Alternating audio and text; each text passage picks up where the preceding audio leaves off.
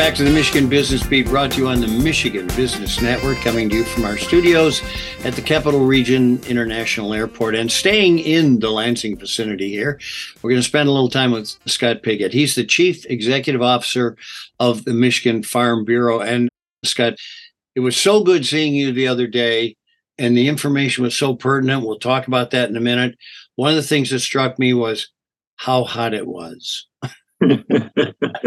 It was a warm day and sitting in front of a group, and I had gray slacks on, and I regretted that choice from the beginning of the day. Well, fortunately, I was out of vision and earshot, and so I had shorts on. But believe me, it didn't make a heck of a lot of difference. We were at MSU, of course, that day, and we were talking about something that we'll get to. But in the meantime, for our business community out there, clue them as to Farm Bureau and what exactly you are and do. Sure, Chris. And thank you so much for letting us visit with you. So I am blessed in the service of the farmer. The Michigan Farm Bureau was created 104 years ago by farmers for farmers. We represent agriculture in the state, 40,000 plus farming members across the state. We're the state's largest general farm organization. And in 1949, farmers stormed the boardroom and said, we need an insurance company.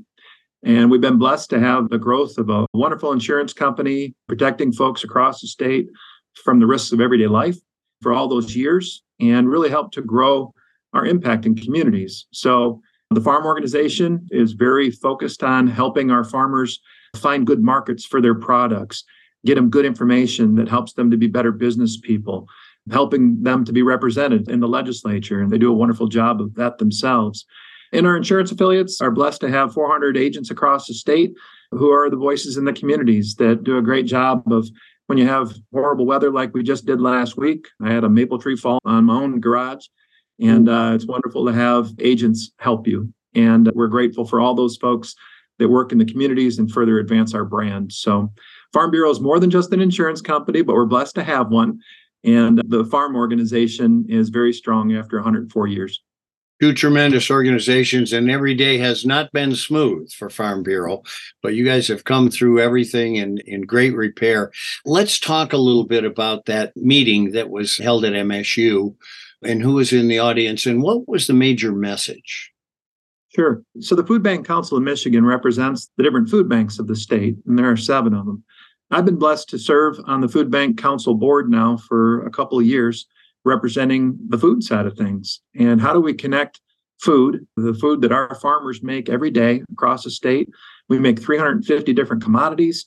We have a lot of very successful farms that make a lot of milk, meat, cheese, vegetables, anything you can name that we're seeking. How do we find a better way to connect that with people in need? And the food banks pulled together that meeting the other day. Senator Stabenow was the keynote of that time. And how do we stay connected and help people connect the food from the farm with the food that people need at their homes? How do you do that? Through the Farm Bill. People think about a national piece of legislation that is called the Farm Bill, and they think, well, that's just doing things for farmers. Well, the majority of the Farm Bill focuses on programs to help people get food that need food, our most food insecure people in the state. And it breaks your heart to know that right now, according to with what I've learned as being part of the Food Bank Council, 1 in 7 kids in our state is food insecure. 1 in 7. And it breaks your heart. And how can a kid study if they're hungry? How do they be the best person they are if their primary thought is, where's my next meal coming from? So how can we stay aligned, work with our congressional folks to get a farm bill passed? The current farm bill is expiring September 30th.